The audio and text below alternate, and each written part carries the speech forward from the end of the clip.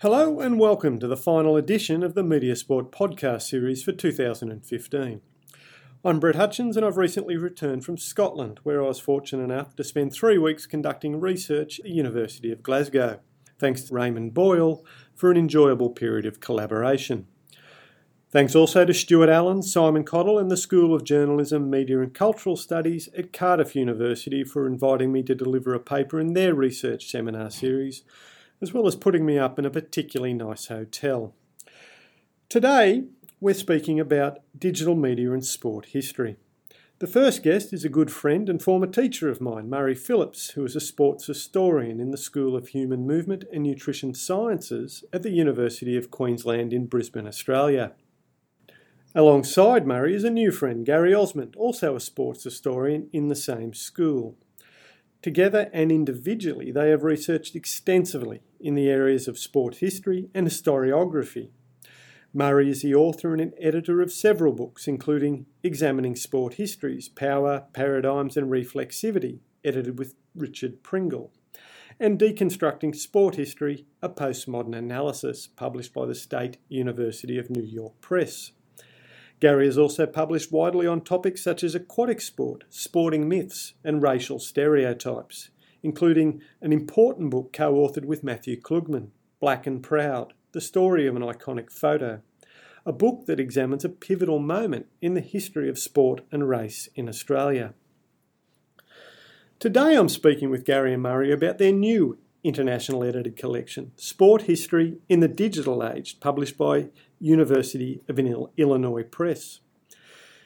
It's a book that asks readers to consider the many issues, opportunities and challenges presented by digital and online media for communicating the past, preserving and circulating the raw material used to write history, the stories, records, images and data, as well as the philosophical, methodological and ethical questions posed by digital tools and the internet for sport historians. Organised into 3 parts, topics covered across its 10 chapters include the significance of the digital humanities, the uses and limits of digital archives, social media as a research tool, online fan sites as a resource as well as blogs, and online memorials to deceased sporting heroes. I like this book for a number of reasons, but especially because it forces reflection on the growing interpenetration of online media and our understanding of the past and the political, social and cultural consequences that flow from it. It represents an important intervention into the ways history is thought about and written, as well as the changes in how it is read and experienced in the digital age. Gary and Murray, thank you for taking the time to speak with me for the Media Sport podcast series. Thank you, Brett. Hi, Brett. What prompted the decision to produce the book? Where did it come from? Hi, Brett. This project has a few gestations, I guess. It started with a small research project that Murray and I did 5 or 6 years ago, looking at the ways that social media could be used to influence memories of the sporting past. And specifically, we were looking at the documentary film Salute, about Peter Norman's role in the 1968 Black Power protest. And we were interested in how the producers of that documentary were able to help shape understandings and meanings of the film through social media. And we then began speaking with colleagues at sport history conferences and realized there was an interest in these sorts of digital sport history topics, but no one was doing any research in this area. So we then approached a group of people and asked if they'd be interested in joining us on this project, and we were delighted with the level of interest and delighted with the product. Yeah, I must admit it's a very nicely produced book, as well as having some very engaging content. Just actually for our international listeners in the US, UK, Asia, and elsewhere. Just give us a little bit of background on Peter Norman. I mean, he's actually a very significant figure for anyone who knows him, but, what's his relationship to the Black Power salute? Peter Norman was an Australian sprinter who, perhaps surprisingly, won the silver medal in the 200 meters at Mexico City. Tommy Smith, the American sprinter, won gold. Peter Norman beat John Carlos. And what surprised the public, I guess, was the protest that these athletes mounted on the medal dais. So Smith and Carlos raised their hands in a Black Power salute. Norman didn't raise his arm, but he did wear a badge promoting the Olympic Project for Human Rights. So he was fully aware of what was happening behind him on the dais and fully supportive of that. So he was a key player in that protest and became a good mate of both Smith and Carlos, and is greatly remembered for his role in that protest. And Salute was the film produced from it, is that correct? Yes, Salute was a film made maybe 6 or 7 years ago now, documenting Norman's role in this. So many Australians had forgotten Norman in that 45-year period, and many people worldwide didn't realise Norman's role in the protest and his ongoing friendship with Smith and Carlos in the decades afterwards. The introduction to the book's titled The Bones of Digital History, and it starts with a story about a tender circulated internationally by the Australian Paralympic Committee to write their history. Why do you begin the book with an account of this tender process? What's the significance in terms of what the book's trying to achieve?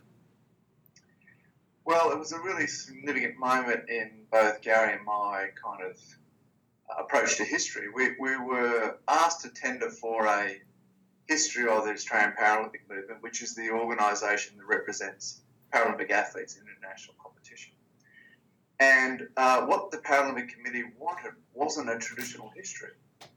They were saying there's a lot of value in a traditional history in terms of a hard copy book. But what they were primarily after was other forms of connecting with their communities and using history as a way of doing that. So what they asked essentially was, can you write history that has a traditional mode in terms of a hard copy book, but use the digital world and the digital media and digital forms of communication to engage with a different audience, perhaps a wider audience, an audience that's going to connect other than traditional ways. And after a series of discussions that range from how we can do history in the contemporary world, we connected with Wikimedia Australia, which is the national body that runs or controls Wikipedia in Australia. And we looked at the way in which we could use Wikipedia as a form of communication, as a form of dissemination, and a form of analysis of some of the high-profile moments, people, coaches, athletes, and organisations in the Paralympic. So essentially there was a governing body that was asking us to do history in a different way, and it made us think about the kind of modes of communication that traditional history uses, which is the hard copy book for a readership. And we looked at the way in which Wikipedia connects with a certain audience, and it was a way of creating a community of volunteers involved in the project. And we also looked at a way in which we could merge a traditional history with an electronic history. So how can we take what is a traditional form of history into the digital age by putting it up on the web and for access for a broader audience? So it was a really interesting challenge that was posed to us and made us think critically and reflect about the way in which history is produced. How has it gone about changing the ways you approach either thinking about history or sort of constructing it in your research at this moment? Well, in lots of ways, traditional history is usually carried out by a single author or maybe two collaborators. You work together on a manuscript that's crafted, sent out to reviewers, it's recrafted and then published. That's the traditional mode. Where this has changed it is made us think about, well, okay, if we're going to actually interact with wider communities, then the whole concept of authorship changes. Wikipedia pages are created by everybody, all those who contribute to Wikipedia. So we really had to rethink the way in which authorship works. And that was kind of one of the key issues that emerged really early on. And then the other ways it really changed was, well, what do we own as academics? In an online world in which publishing is different, in which authorship is different, in which contribution is different, how do we then reconcile working in an academic environment but communicating in a public way in terms of our histories? And I think too, Brett, if I could just continue there, it's probably the collaborative experience of producing this book with the contributors, the chapter contributors, has opened up new directions for us in terms of using digital tools and digital history approaches. Across all of the three sort of structural components of the book. So it's helped us look at using digitized archives or traditional archives differently, extending the work we've done on social media, and also looking at perhaps bigger projects, ways like the Australian Paralympic project is involving multiple digital platforms and approaches, both for research and analysis and for the presentation of the work. So it's actually been really useful from a personal perspective in terms of shaping our research as well. My next question really probably starts with the response among historians. Am I correct to assume there's a range of responses to the notion of digital sports history? I can imagine ranging from, I suppose, the techno-utopian to the, I suppose, almost curmudgeonly, in terms of resistance. I mean, what's been the responses to the sort of ideas you're playing with? Well, I think you're spot on, Brett. I think there has been a real range. There are some people who, while they engage with the digital world in their personal lives, really haven't seen how that crosses over into their professional academic worlds. So there is a really conservative hump, particularly in history, perhaps more conservative than the broader humanities in general. And for those people, it really hasn't changed a lot of what they do in their professional world. But then there are other historians who are really open-minded about the ways in which the digital world can transform not only the research process, but the products you create. So there is a real span between that. And I would say that, in general, the sport historians are really quite conservative. And they think it's kind of interesting that we're looking at this stuff because they've come across it in various ways, whether it's certain research tools or if it's them communicating in their own personal lives. But ultimately, they don't see history changing that much. So in that sense, the book actually represents something really quite different and challenging for them. And I think the responses will range from, oh yeah, nice read, but really doesn't matter, to, wow, okay, I can see where this goes. And I think it'll be really up to the individual sport historian. And I'm thinking about where the sources of renewal in disciplines and perspectives comes from. Are you seeing shifts among, I suppose, younger historians in the postgraduate community? I mean, where are the green shoots appearing? Yeah, I certainly think there's been a more favourable, more enthusiastic response from the younger scholars, especially the grad students or the recent graduates. These are students who are first of all are tech savvy and have grown up in a digital world and are familiar with computers at the very least, but also some of the search engines, some of the platforms for presenting histories in new ways, and are more open to collaborative approaches. Publish online, they blog, they do all those things. And I think there's been a great warmth to the book, really. And I think it's that next generation that will be key to developing digital strategies or digital histories, new ways of approaching sport history. And I agree with Gary that I think the younger scholars are the ones who are going, yeah, look, we're doing this stuff. This is part of our world. And so they've engaged with it pretty quickly, I think. Yeah, and the more conservative historians, though, I think they see it as a threat in lots of ways. And they also see it in the continuity of all the changes that have occurred over history over the last couple of decades. So whether it's the literary turn or the postmodern turn, the digital turn, I think the feedback I'm getting is, well, is this just another example of the way in which history changes? And history seems to find a balance through all this. So there's a real conservative group going, well, this is just another way in which history is changing, and we engage with it at the appropriate levels that works for us.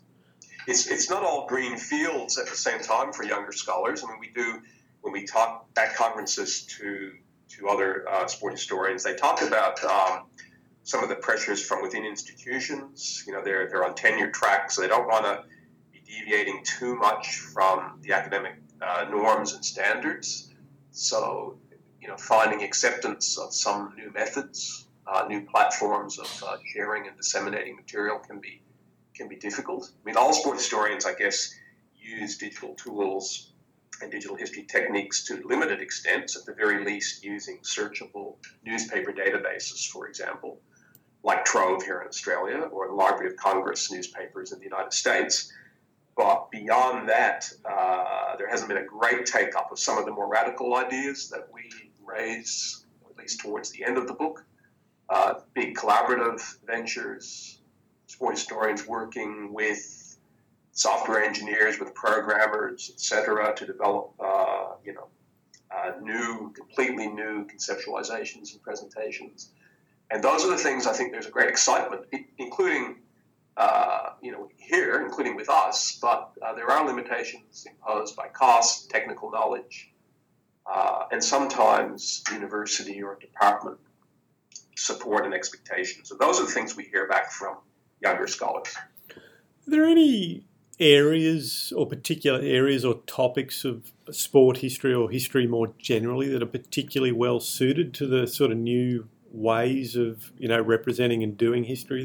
There are, Brett. There are hosts that actually seem to engage with it really quite well. I can think of newspaper research where we used to just plough through years of microfilm, get our eyes in.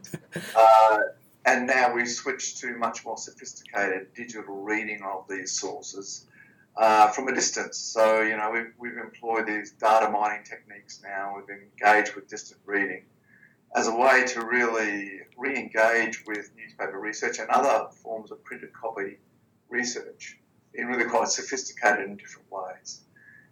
And I think that is changing the research landscape really quite quickly. And I also think there are other ways in which the digital world is engaging with history. And I'm thinking here of digital information systems. So the way in which now GIS is using geography, time, and documents to allow historians to focus on space and the way in which space can tell us stories about history. So we've got some projects now where we're mapping sporting participation historically, and we're using those GIS maps to frame new research questions, to understand the data in different kinds of ways, and to write now papers that are actually primarily driven by these digital resources and findings. Just for those who aren't aware of what GIS stands for? GIS stands for Geospatial Information Systems, and essentially it's a digital form of map making. And what it allows you to do is to translate essentially non-spatial items, things like documents, parliamentary records, minute books and so on, into a spatial dynamic. And then once it's on the digital map, which is very similar to a kind of Google map that you'd use to get to the local restaurant, you can ask questions of scholarship in relation to the way in which that data is reconfigured. So you can reconfigure the data along temporal lines, along gender lines, along spatial lines, and that can enable you to ask different kinds of questions. Those questions might include things like, how can we look at the data to analyse space? How can we look at it to analyse gender? Can we look at it in terms of different sporting events, spectatorship, and so on? So GIS opens a whole host of questions and issues that historians may not have addressed previously, because by prioritising space, we really get a sense that historians now want to engage with spatial history in a new kind of way that engages with the digital world. And these sorts of issues, and indeed the content of the books speaks to the digital humanities, of course, and then the connections of the digital humanities with the discipline of history. What's at stake in sort of deciding how we should do these things? Well, In many ways, the digital humanities is the external force to history, which provides a whole host of really interesting innovations in the digital world that's made us rethink, the historical process. And one of the key things about this, and one of the things that I think is most enjoyable, is it gets historians out of their offices and out of the archives to engage with scholars in different fields who are using digital technologies. So for us, it means that we're going to talk to people in geography or cultural studies, or we're talking to people who have in literary studies who are all over Moretti's work on distant reading.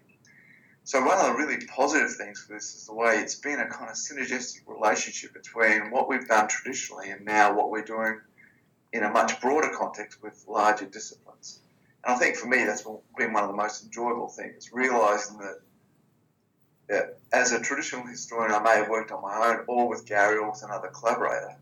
Now I'm engaging with a whole host of different people in different disciplines who all bring to the table something unique and different, which helps create a really interesting product.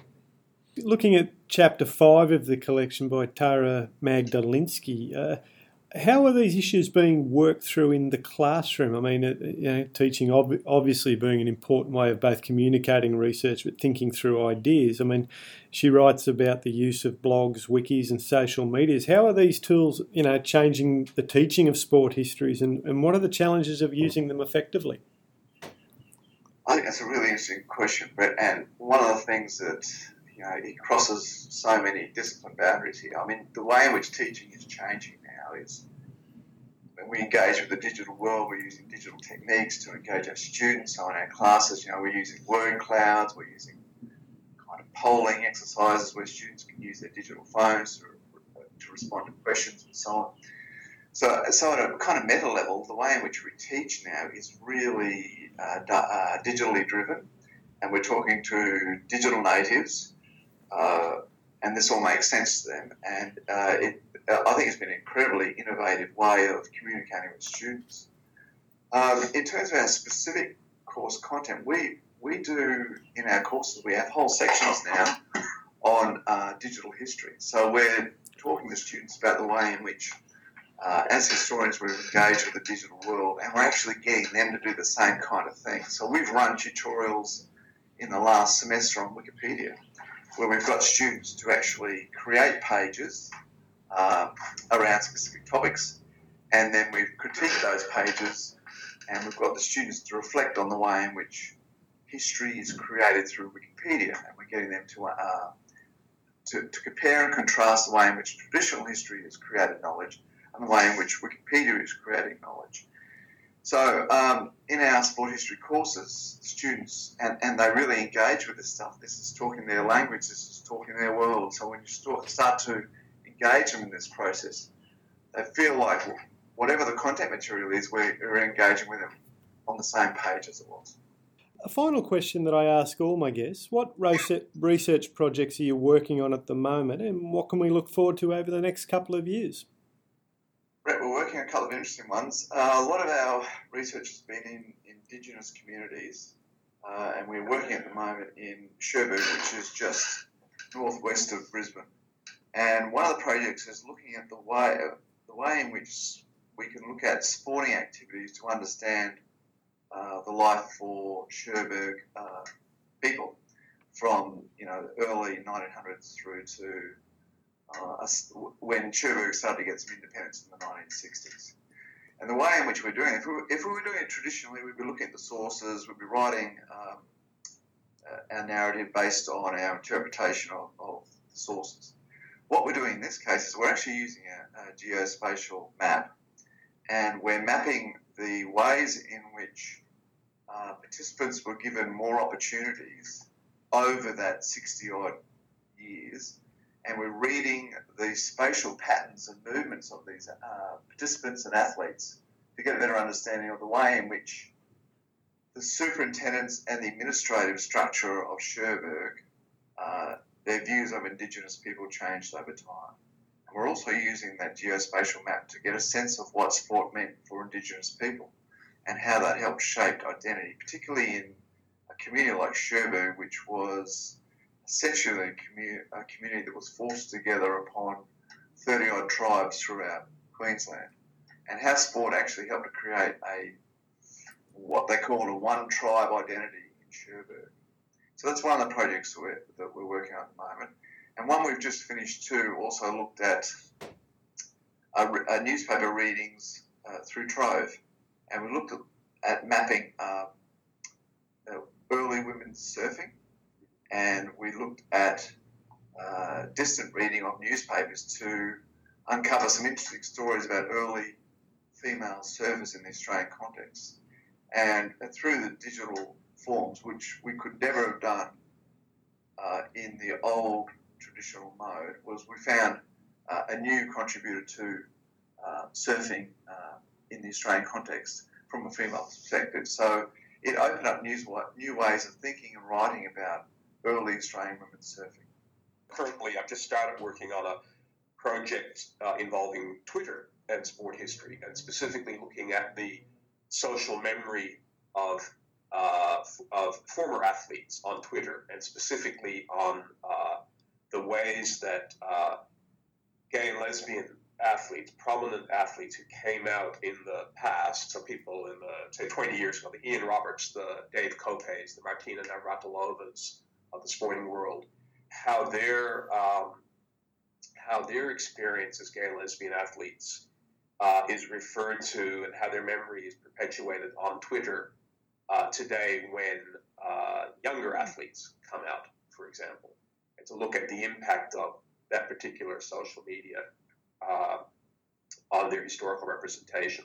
You know, what digital sport history can do is it can allow us to continue traditional projects. So this women's surfing project was something that could have been done, in theory, using old newspapers or microfilm. It just would have been tedious and no one ever would have done it.